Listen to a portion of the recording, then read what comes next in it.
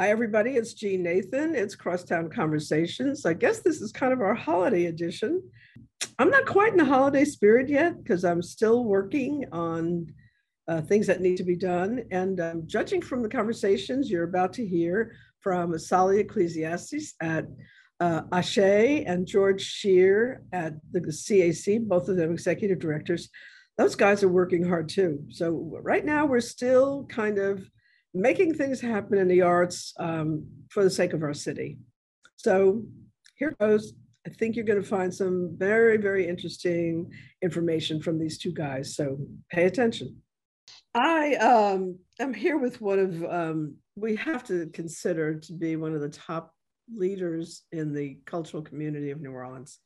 And she has really, she inherited a pretty serious mantle from Carol B. Bell, but everybody in town is saying how lucky we are to have had you to come in and take the Ashe the next lap. So I guess I know we have a couple really important events going on right now. Art of the Black Experience, and I want to hear about that. And you have Christmas on the Boulevard coming up. But why don't we just start with a quick kind of what's it been like to run Ashe, and what has been really important to you? Well, first of all, Jean, thank you so much for having me on your show. And thank you also for, your wonderful compliments. I really, really appreciate it. I don't always feel like that, but I'm so glad that you all are reflecting on me kindly.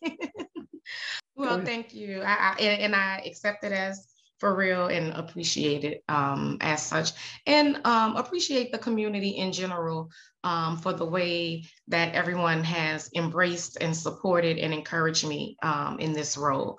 Because as you mentioned, I'm following the inimitable Carol B. Bell, and we all know how much she meant and still means, she's still here, how much she means to us. It has been challenging by any measure, so I would never discount that, particularly taking over leadership right before COVID, right? But the great part about it is that I feel like the work that I do and the people that I serve have the solutions, right? So it's inside of the cultural community that the answers to these big societal problems lie, if only we can get folks to listen. But that's what we're working on as Ashe, to get folks to listen, to get folks to understand, not just the esoteric value, of the arts, but the real practical, and this, so very well, the real practical value of how art and culture helps us to manage, plan, and execute our everyday lives. It gives us our soul in our work and our mission. Without it, I just can't even imagine how we would suffer through what we have to work through to make things happen. That's right. Everything happens so much more slowly than we want it to, but it's the culture and the arts that really pump life into us every day. That's right, especially in this town. Yeah, and that I think is also one of the things that I think a lot of people miss when you talk about our roots and the fact that our history is so alive. I always say the past is not past in New Orleans, but the thing that's important about those roots are also that they are imbued with improvisation, and improvisation is what stimulates innovation. And I think that we are also an innovating culture, and people are beginning, I think, more and more to realize that. You said that, if we could only get people to listen. Do you feel like that more people are listening? It's hard to say, Jean. Like in some ways, I feel like people are listening, more than ever before. But then in some ways, it's like, and I guess every moment, historical moment may be like this for the people who, who are in it. But, it feels like people are listening, less than ever before, or if they're listening, it's not spurring them to action, you know, as much as you would, you know, think or hope. Or the things that are spurring folks to action are kind of not the things that you would want people to act on. You know, there's so much misinformation, but that misinformation is fueled with the kinds of insidious energy, right? And, you know, that's very present, that's very quick, that's very responsive. And I guess it's hard, you know, for those of us who may be more thoughtful and deliberate sometimes to react, you know, to the rapidness, you know, that the vitriol comes at you. And I'm thinking, you know, particularly, you know, around voting rights and around the critical race theory stuff. And, you know, and folks just get mobilized on what I consider the wrong side of the issue so heavily and so quickly. I was reading an article yesterday morning, the day before yesterday, about a statue in Nashville. And I had never seen it, you know, and I lived in Nashville for a while and visited often enough, but they said it's on the side of I-65, a horrible statue of Nathan Bedford Forrest, 20, 30 feet high kind of thing. And the man who put the statue there, like his defense literally was that slavery was the first form of Social Security.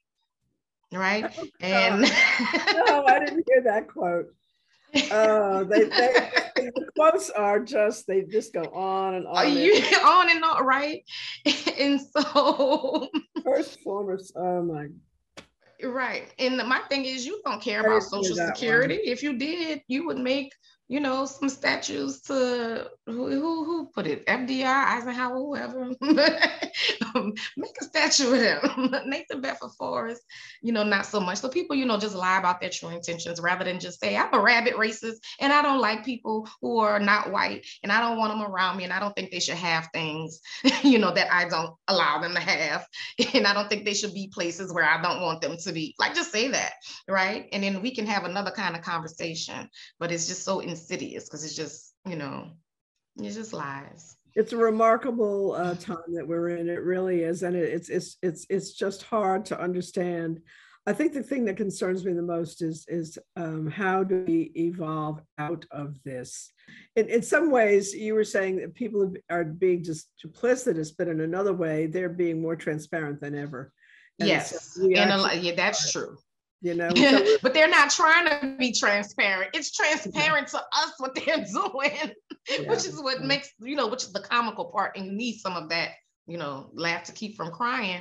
I don't think they think they're transparent. I think they think we don't know their real aim. I don't know what the hell they think, truthfully. Yeah, well, that's true. Here's the thing. I do feel that the arts right now are more driven by social, environmental policy issues than ever. They always have been. They always have been in that place. I mean, I'm a girl of the 60s and we were fighting the Vietnam War and you were on civil rights marches. I mean, it was that was a pretty wild time of change. This is a more degrading and slow and mean-spirited kind of period. However, I do think that the arts, I quote, the person who actually used these exact words was Lisa Alexis, and she said, the arts will bring us out of this. And who said that? Lisa Alexis. Lisa Alexis.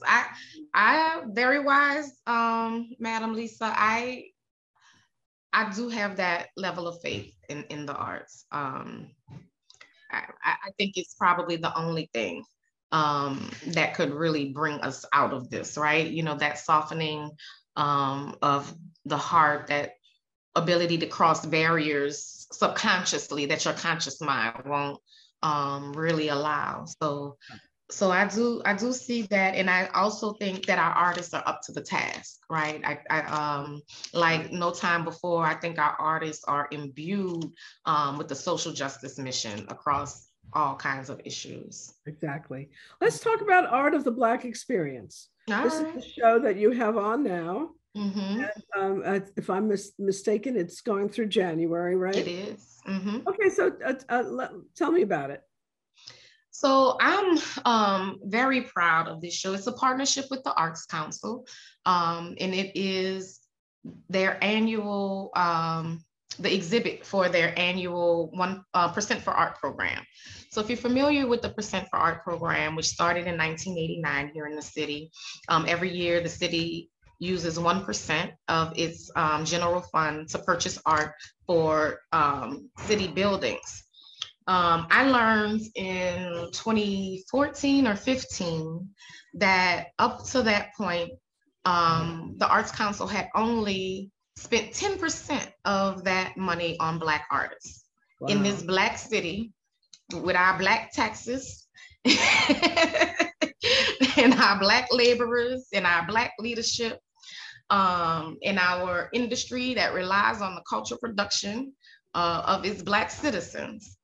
We only invested 10% into Black artists. I thought that was abhorrent.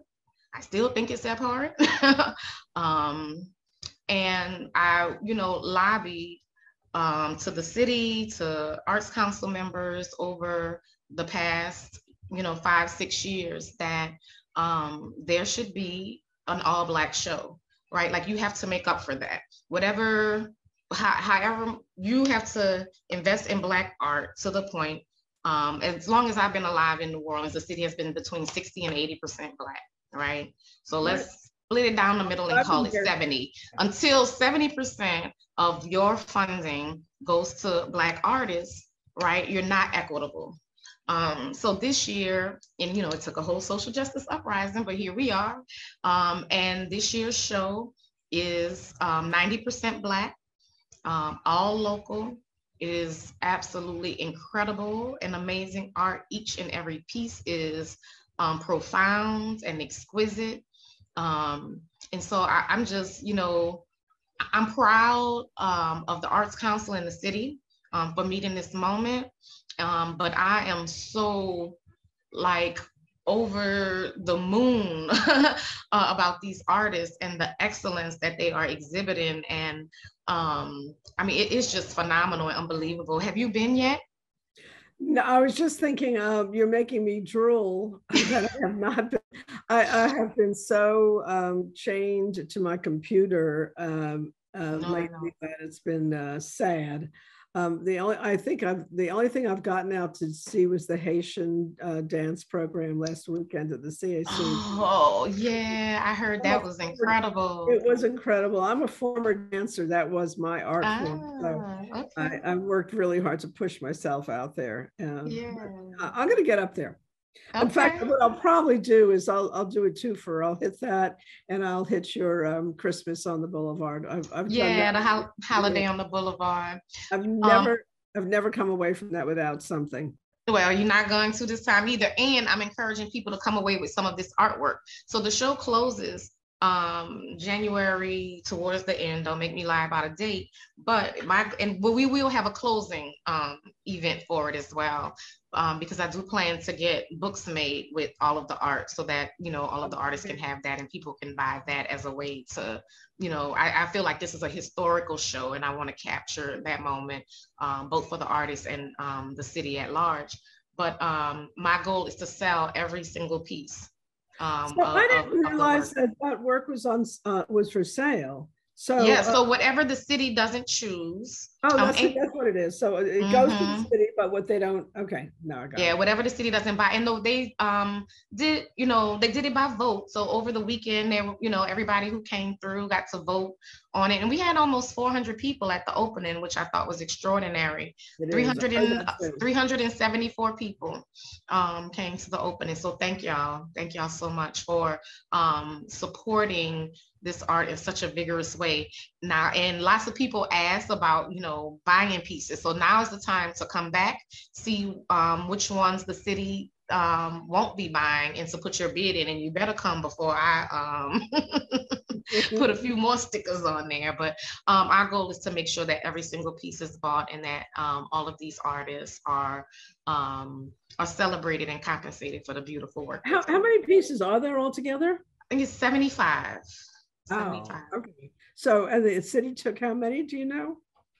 They were walking around putting the stickers on them yesterday, and I would say at least half the Right pieces now. um So there's a good were selected. supply of Yeah, work there's a good supply left. Yeah. to buy. Oh, I'm so Mhm. glad that I got that into the discussion because I did not know that. And I think that's really important for people to know because I don't know if you're aware, Asali, but we have a little campaign called Give Art. And we Mm. have featured an artist a day as part of Oh, that. But we basically put the word out. Instead of buying manufactured products from China and elsewhere, yes. buy the work of local artists, and it's Yes. affordable. Please, please. Yeah, I try to help people understand also that art is affordable. A lot of people don't, they read these stories about the hedge fund guys in New York who buy Yeah. $1 art and they think that they can't afford art, when in fact there's so many young and less represented and artists who just, who don't price their work that high, that Yeah. there's a lot of that work available in this market. So it's really important. That's great. That's a Yeah. terrific. And I'll tell you that the pieces here are between 500 and 10,000, most of them being, between the 750 and $2,000 ranges, a lot of $1,000 pieces. And also the thing about art is that it increases in value, right? From the moment that you buy it. So think of it not only as an investment in our artists and an investment in your decor, but something for your children and build your intergenerational wealth with. Right. And the only thing I want to say about that, because it's just something that sticks in my craw big time, is that I believe in royalties for artists. And Mhm. that's something that we really, I can guarantee you that it will be in our strategic plan because I Okay. believe in it strongly. And I don't see why we couldn't in a city do that. I mean, No, I don't see why not either. it's going to require ultimately federal action to really make it work, but we can start in the You start city, the ball rolling. Yeah. right? Yeah, because it's a shame to see an artist struggle and get. I'll never forget. I think somebody told me they bought a Jackson Pollock. Oh, I know who it was. It was Bultman, um, not Bethany, but um, her mother-in-law, who bought a Jackson Pollock, I think for like $200, Mm-hmm. right? And you know what a Jackson Pollock is worth today. I mean, literally the big ones, millions, and Yeah. down from there. So, I mean, he happens to have passed, but plenty of artists watch their work go for big numbers, and they gave it away. Oh, and they never get anything from it. Yeah, Yeah. exactly. So that's not right.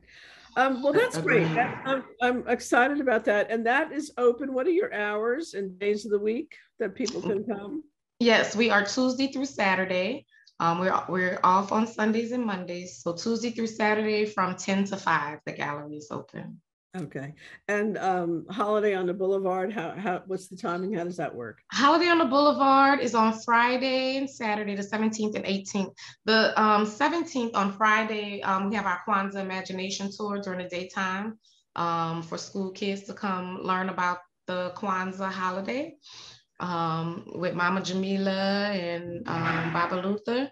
And then we have a panel and reception on Friday night at 6 p.m. to launch our institutional memory project.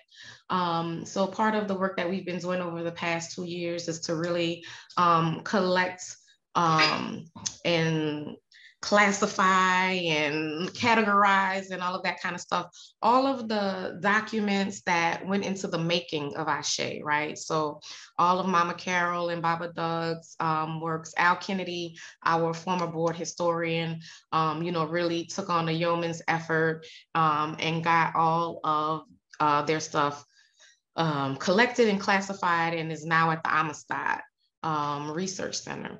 Oh, And we wanted to create a portal on our website for folks to still be able to access those items, something for scholars, community, members, all of that kind of stuff. So we have the Amistad collection. We have a group of interviews, many by Mama Carol and Baba Doug and, Lynetta Gilbert and Dwight Webster and, just so many of those folks who went into the founding of Ashe to talk about, to talk about all of those things. What did it mean, and how did it contribute to the development of Oretha Castle Haley Boulevard, and who were the partners, and, you know, just to talk about like that ecosystem. You know, in Black-led organizations, there's not a lot of reflection, because we're always in a state of doing to survive and getting to the next point that you don't often. I'm sorry, what do you say? I anticipated you saying survival. Yeah. Mm-hmm. Yes. Right. You know, so we thought it was important to model, you know, how important our institutions are in taking seriously our history and honoring it and preserving it. So that's what we're doing with this Institutional Memory Project, and making a portal for people to be able to access our art collection and to access our photographs and videos and, you know, all of those kinds of things. So it's a work in progress, but we're ready to start. And we also want to create a way to get communities' feedback and their memories and their pictures and things that they would like to share about how they have interacted with Ashe and what it has meant to them as an institution over these last almost 25 years. So that is going to be kind of celebrated or launched on Friday night, the 17th? Yeah, to be launched on Friday night with the panel featuring Mama Carol and Lynetta Gilbert, Reverend Dwight Webster, and Luther Gray. Okay. And then on Saturday, all day long, we'll be singing and Kwanzaa-ing and Christmasing and arting and, you know, all of that lovely holy day stuff. It's great. It's great stuff. I really have always enjoyed that event. The Friday night, wow, what's the time on that? 6 p.m. What time? 6 p.m. 6. Okay. Mm-hmm. I didn't hear you. Okay. Well, that's all great stuff, and we're kind of, you know, rocking and rolling towards my deadline of my time. But the one thing I had asked you in the beginning of our conversation was looking forward. Mm-hmm. and you know, again, from the pandemic, there was all this pivoting and reawakening of all kinds of issues, mm-hmm. Including racial issues, including all kinds of permutations of looking at our sex and our identity, and now we're looking at okay, we're looking at the future. How are you, Asali, and Ashe, but I kind of want to hear from Asali, mm-hmm. From these 2 years and your experience, and how are you feeling about the future, and what's your focus? You know, I feel good about the future because I feel like now we have one, right? There was some times in 2020 where that wasn't clear. So let's just celebrate that, at least for a little while, until we destroy the earth, you know, through climate disaster, but we at least have a few more years, right? And if we are able to take those few more years and to make some meaningful changes that gives us, you know, maybe another generation, I would like Ashe to be working toward intergenerational wealth for the people of the African diaspora that we serve here in New Orleans. You know, we have incredible disparities here, you know, even as wonderful as New Orleans is, and even with all of the problems, ain't none of us trying to go nowhere, but we still need it to be different, right? We need it to be a place that does not exploit the majority of its citizens. It needs to be a place where we have equal access to education, economic opportunity, and health. You know, we literally have a 25-year disparity between Black New Orleanians and white New Orleanians. And I don't see why anybody's okay with that. I don't see why everyone is not up in arms saying, what can we do to fix this? Because I don't think that's right.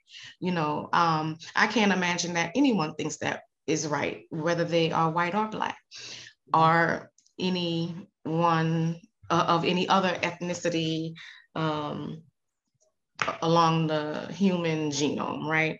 That in this very same place, our life expectancy is determined by the zip code that we live in. And that's all determined by policy. which means that it's in our hands to make these changes. It's in the hands of our elected officials. It's in our hands as we hold them accountable to us.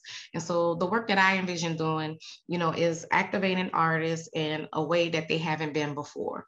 So one of the things that we're doing in that regard is we have a community health workers program. The name has changed a bit, it started off as I Deserve It, then it went to Community Spray, now it's back to I Deserve It. But the deal is we train artists as community health workers, because artists are the trusted messengers in community, right? Much more so, unfortunately, than healthcare providers. So training artists to deal with those upstream social determinants of health, that affect people in place, and to give them the strategies to deal with it, strategies that they can recognize, strategies that they can hold on to, and strategies that they can contribute to, right? So it makes them their own, things that they can employ inside of their family, starting with making sure they know they are the experts of their own bodies and that they are to be respected in their interactions with healthcare providers. So that work has been phenomenal. We're piloting it right now with 5 CHWs and have just gotten funding to add an additional 10. So, we're really excited about that work and to see, what the results of that are, because we know that life expectancy is a population level indicator, which means it takes 5 to 10 years before you see changes, right? But we think it's a real change that can demonstrate the power of art in something as essential as people's life expectancy. And as also a part of that program, we're working with New Orleans East Hospital. They're our partner in creating, they're our partner overall in delivering the healthcare, but the other part is the creation of an equity toolkit for healthcare providers. So, while we want to infuse our residents and community members with the tools to advocate for themselves, we also are clear that the onus should not be on them, right? That we have a healthcare system that has responsibility to our people to not increase their disparity, which is what the healthcare system in our country currently does, right? So we want to actually work with healthcare providers, starting with the ones here in New Orleans, to teach them how to treat Black people. Because even though all of the research to create the medical marvels and miracles that we enjoy today were largely experiments on Black bodies, the care that grew out of those experiments, you never came to us, right? Like, we know that for gynecology, medicine knows everything it knows about the womb because a monstrous man decided to take enslaved women and cut them open and study them without anesthesia and do experiments on them. And he is known as the father of gynecology. Everybody knows the story of Henrietta Lacks and her eternal cells that to this day provide the basis for most of the biomedicine in the world, right? But still, Black people cannot get good health care. So we are determined to change that. So that's one thing that is in our future that I feel excellent about. Another is our Alliance for Cultural Equity, which is a collaborative of 18 small archive and museum organizations, what would be considered marginalized, but we're ready to push those margins to the center. We work with the Amistad, the African American Museum, the LGBTQ Archive, the United Homa Nation, the Asian Pacific American Society, the Chinese American Society, Backstreet Museum, Petite Treme Museum, Claiborne History Project, Plessy Ferguson, so those are those organizations who actually serve community, serve New Orleanians and the people of our region in a very intimate way, but we don't get the funding, right? Ashe is the largest of those organizations, and many of them have not ever had a grant, right? And so we're working together, one, to figure out what the infrastructure is that we can help each other with and that we can share to build the capacity of all of our organizations. But ultimately, we want to push for changes in legislation that allow our organizations to get the same kind of funding that NOMA and Ogden and Historic New Orleans Collection get. the same that white serving organizations get. And we need to call out that they are white serving. They don't serve New Orleans, they serve white folks. And we should be explicit about that, right? So that fairness can come when you're duplicitous, you can't ever get to the equity part, right? Because you just can't. It requires honesty. And so I'm about calling all of the inequities that we experience in our daily life to the floor, calling our residents and our leadership to task about changing those issues, understanding that they're systemic, and fighting and loving and enjoying myself doing it every single day. So that's my future. That was quite a closing statement. I would call it an opening statement. And I'm very excited about what you just through. And it may to people who still don't really understand the arts and the creative industry sector in general. They don't realize the connections between the arts and, as you said, health, housing, community, economic development, all of it. And I applaud what you're doing and wish you all the luck, and call us, make us, keep us informed. That's all. Well, thank you so much, Jean. Out as much as we can. Holly Ecclesiastes, thank you for all that you're doing, and all the luck in the world. And I'll see you soon. Ashe. George Scheer is the now almost or just about 2-year director. It's been fully 2 years. Fully 2 years. More than 2 years now. Time flies, right? Yeah. Of the Contemporary Art Center. And the CAC has really been an important innovator in the cultural arena, as well as having a tremendous impact in not only its immediate neighborhood, but the city as a whole.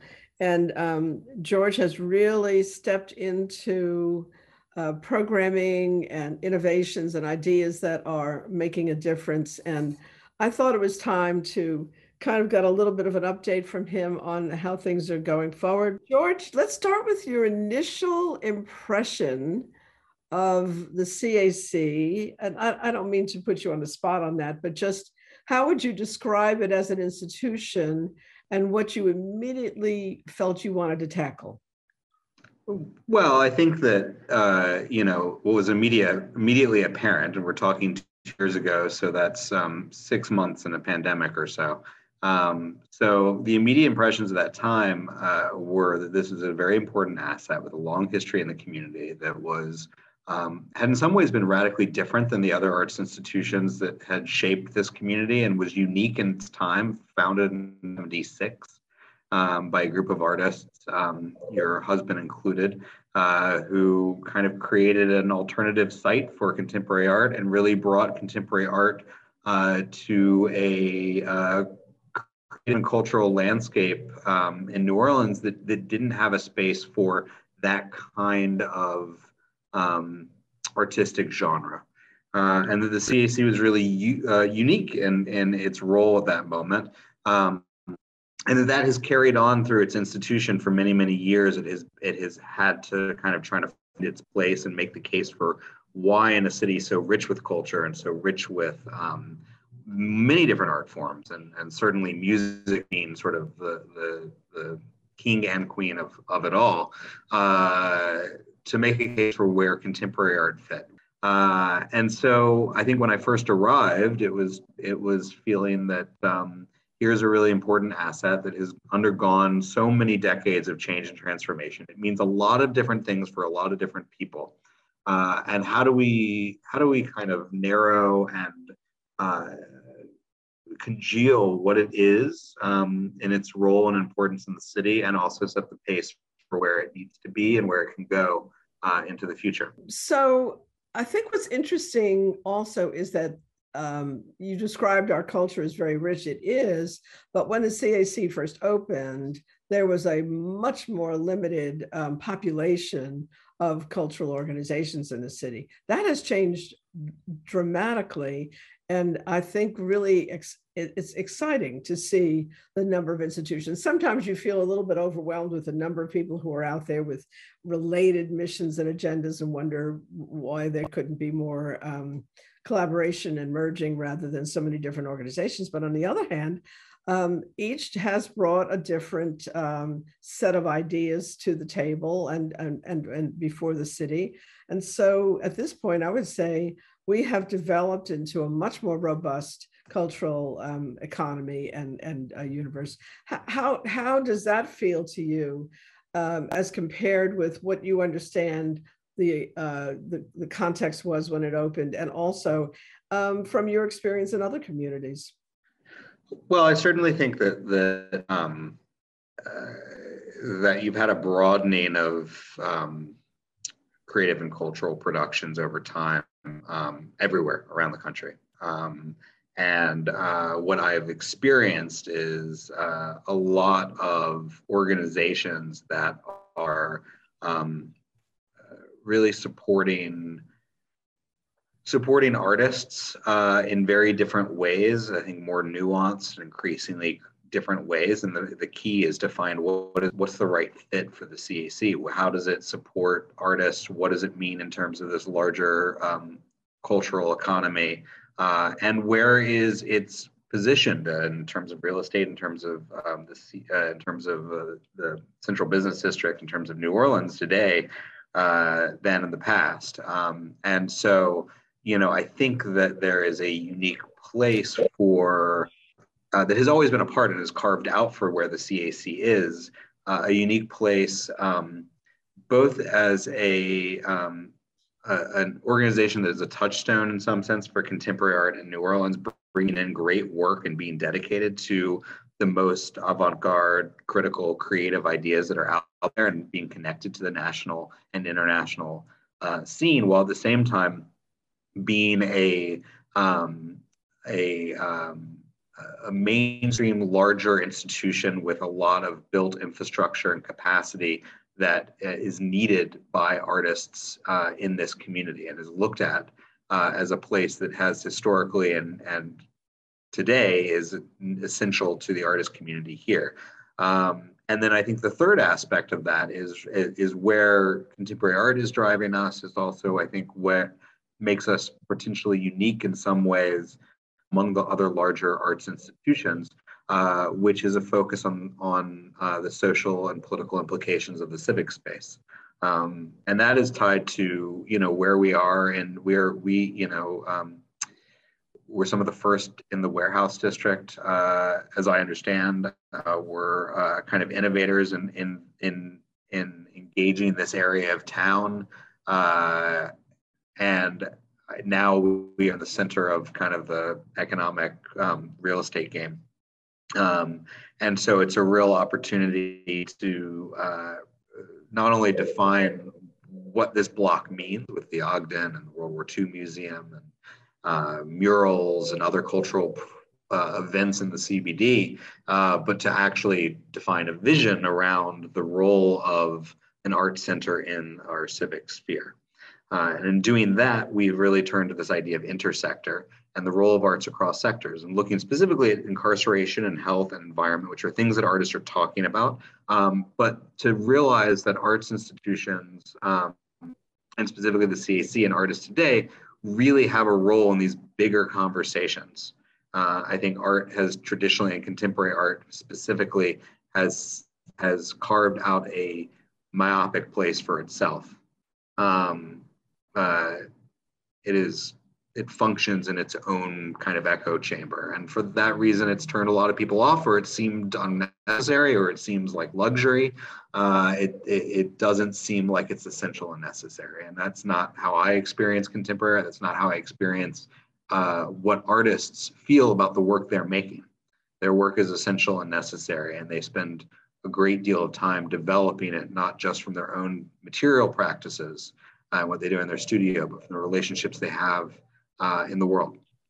And it is our part of our mission as the art of our time is to help elevate and give context to those ideas and make a case for why they matter in a larger civic sphere. So if you are working at Ochsner and you are a doctor there, or you work in IT or whatever, you're interested in questions of health, you're curious about issues of science, and we've had this whole pandemic.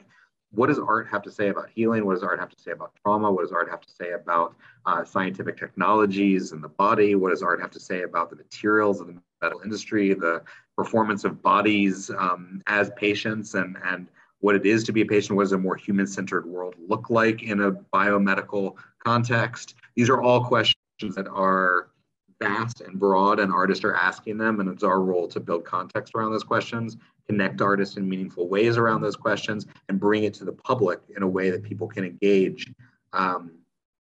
where they perhaps haven't before. Big agenda, and I'm fascinated by the fact that you're looking at also the financial strategies and figuring out how to do that better, because that's always been the real challenge for the CAC, for all the reasons you already gave.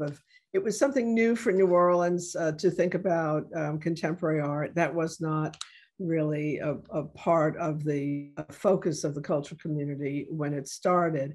So I don't know whether, I mean, that's kind of esoteric to deal with in a public radio audience, but on the other hand, I think a lot of cultural institutions and groups and collectives in a city grapple with that every day, every week. I can speak to that as a small nonprofit now. It's a struggle. So again, I'm interested in those key pearls of wisdom that came out of this process regarding how you are going to address this, which has always been a problem for the CAC, again, because it's not the obvious kind of social place to be on the board and give money. So it's struggled in the sense of not having that automatic connection. So what are the key ideas that you've emerged with that you think are relevant to some of the other smaller groups and collectives around the city? There's a lot of questions in there, Jean.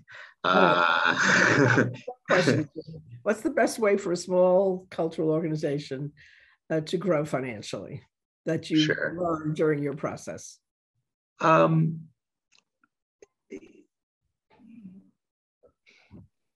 I think it's some of the basics that are always there. I think it is a good, clear understanding of the mission and the impact of that mission. I think it is about, we talk in terms of a family for our board. So who are people engaged with that mission, and how are they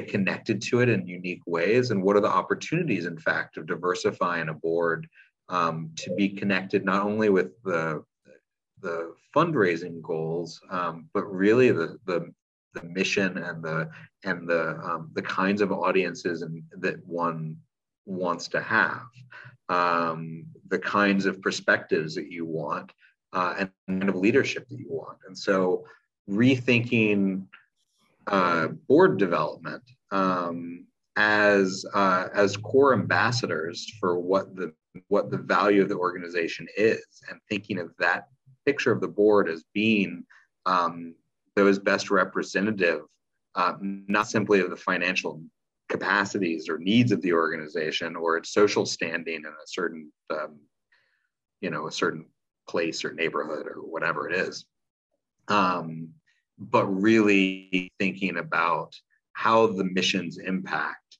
is connected to who is speaking and being ambassadors to the organization. And I think finding that has been an important process. We brought on 10 new members of our board this year, which I was very excited about. They come from a host of different backgrounds and experiences. People in the universities and in the legal system and the hospital system, people who have deep backgrounds in racial equity, but also people who are intricately involved in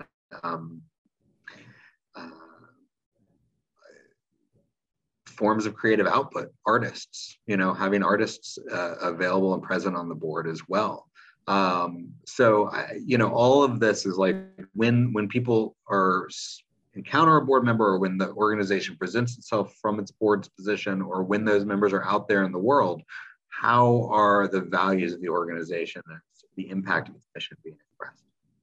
And pairing those up, I think, are really key. And then you have for all the small folks being out there in a very scarce environment, you just have to hone in on what it is that you're good at and that your budget can suffice. I mean, I think that the challenge the CAC has had is that because long and complicated social history, it has been a place of everything for everyone, and it just cannot be that.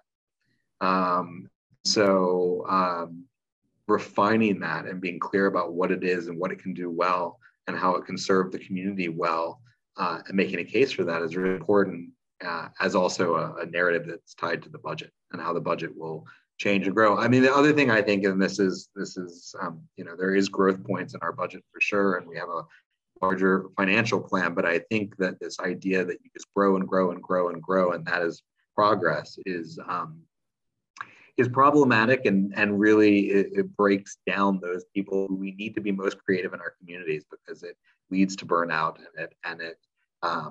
and it creates unreasonable expectations. And so that's just a general note about this sort of infinite growth potential. Things happen in waves, and they grow, and things change, and they shift, and they move.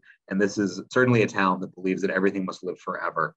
And so breaking from that kind of pattern of, no, this maybe doesn't need to live, this part doesn't need to live forever, this other thing can transition from it. We can develop this idea here. This is what's necessary and important. This is how we express our value. I mean, having that articulated and to be accountable to those values is essential, and it's tied to the budgeting, and it's tied to the board. It all has to be holistic. I have two more questions. We're going to run out of time, so I want to make sure to get them in. So one is, I often note that one of the important things that developed during the pandemic was the first time that you really see arts organizations moving out of their silos and collaborating together to address the needs of artists during a time of an extreme challenge. That's one thing. And how do you feel about that and see it going forward? And how would you describe in sort of more soundbitey kind of language how you see the city going forward? And also, finally, just give me a little bit of a taste of some of the exciting things that are upcoming in the spring. That's a lot to get into. I think we have another maybe 10 minutes, but sure. So I will say that one of the it's been a blessing, frankly. That during this pandemic, so many leaders in the arts, just incredibly brilliant, thoughtful people who've been doing this in this city for such a long time, in different ways, in different capacities. So many of them came together through an organization or network called the Creative Response Network. And while we were all trying to figure out what to do, whether it was in terms of how we were going to make sure our environments and our spaces were safe, make sure that our staff was safe, make sure that that the constituencies and audiences and families that we serve are taken care of, or receiving things, to rethink how we do the work that we do, to really kind of get off the hamster wheel for a moment to support each other, has been, I could have spent these last 2 years running around meeting people, but through these very intense, wonderful network with regular Zoom calls, people that I have only now just begun to actually physically meet, has been just a blessing to spend time with these minds. And I take away from that that there is such brilliance, such hard work,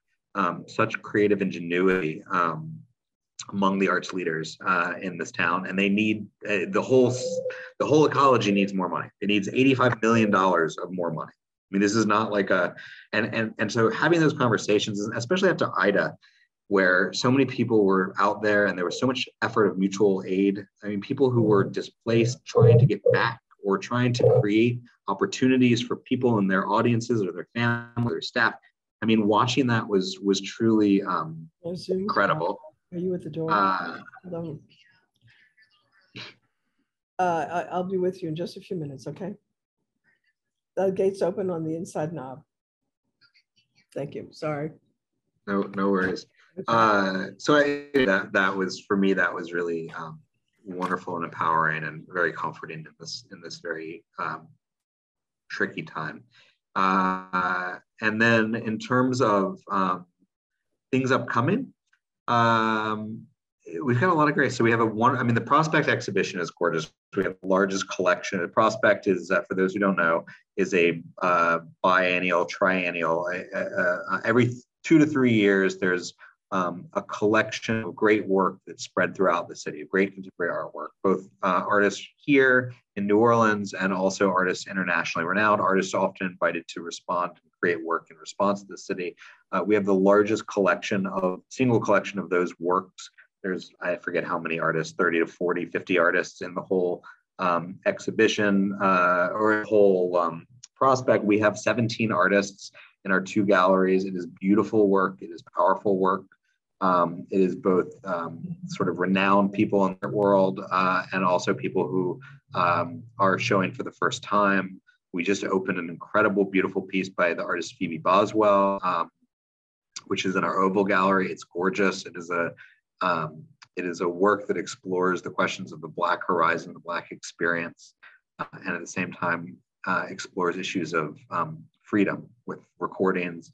And Phoebe collected these from her global international communities, but also spent time here in New Orleans making this work, this hand-drawn charcoal drawings of people that she experienced and met here in New Orleans, became part of this project. So it's quite lovely. Kenny Anwar is an incredible artist who really just, you have to come and experience this piece. It's video, artifact, object, poetry, again, multidisciplinary, all brought together in this beautiful, gorgeous presentation. It's really very moving. The whole exhibition is quite emotional in a lot of ways, and we welcome people. And then in the spring, we have a few projects going on right now. We're working with a group called, there's a whole dance, I think it was part of your program, the Everybody Dance Now program that's ongoing throughout this weekend.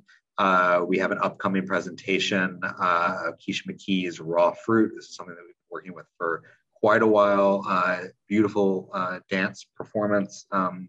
We encourage dance. No, a lot of dance. Yeah, there's a lot of dance in this season. A lot of dance, and there's a lot of incredible dancers here in this community. That's what I found. The have not had the exposure they should have had. George, I'm really running out of time. Okay. I do want to close. Yes. People can go on your website, of course, and see more about things that are coming up. But I want to close with one last question. At the end of your era with the CAC, and somebody asks, so, well, how was George? What did he do? What was he all about? How would you like to hear the answer to that? That one short statement that will encapsulate what you will have achieved and made happen at the CAC. I hope that they will respond that the CAC is a sustainable and committed value to the community of both artists here and a touchstone for artists around the world to connect with New Orleans. And I hope that they will see that the CAC is more integrated into the social patterns of this community, that it is seen as a hub for ideas and critical gatherings broadly in civic life and certainly among artists. And I just think that I would hope that they would see, well, George positioned this so that for the next 20 or 30 years that this institution is deeply valued, impactful, and necessary to the contemporary furthering of this city and its value.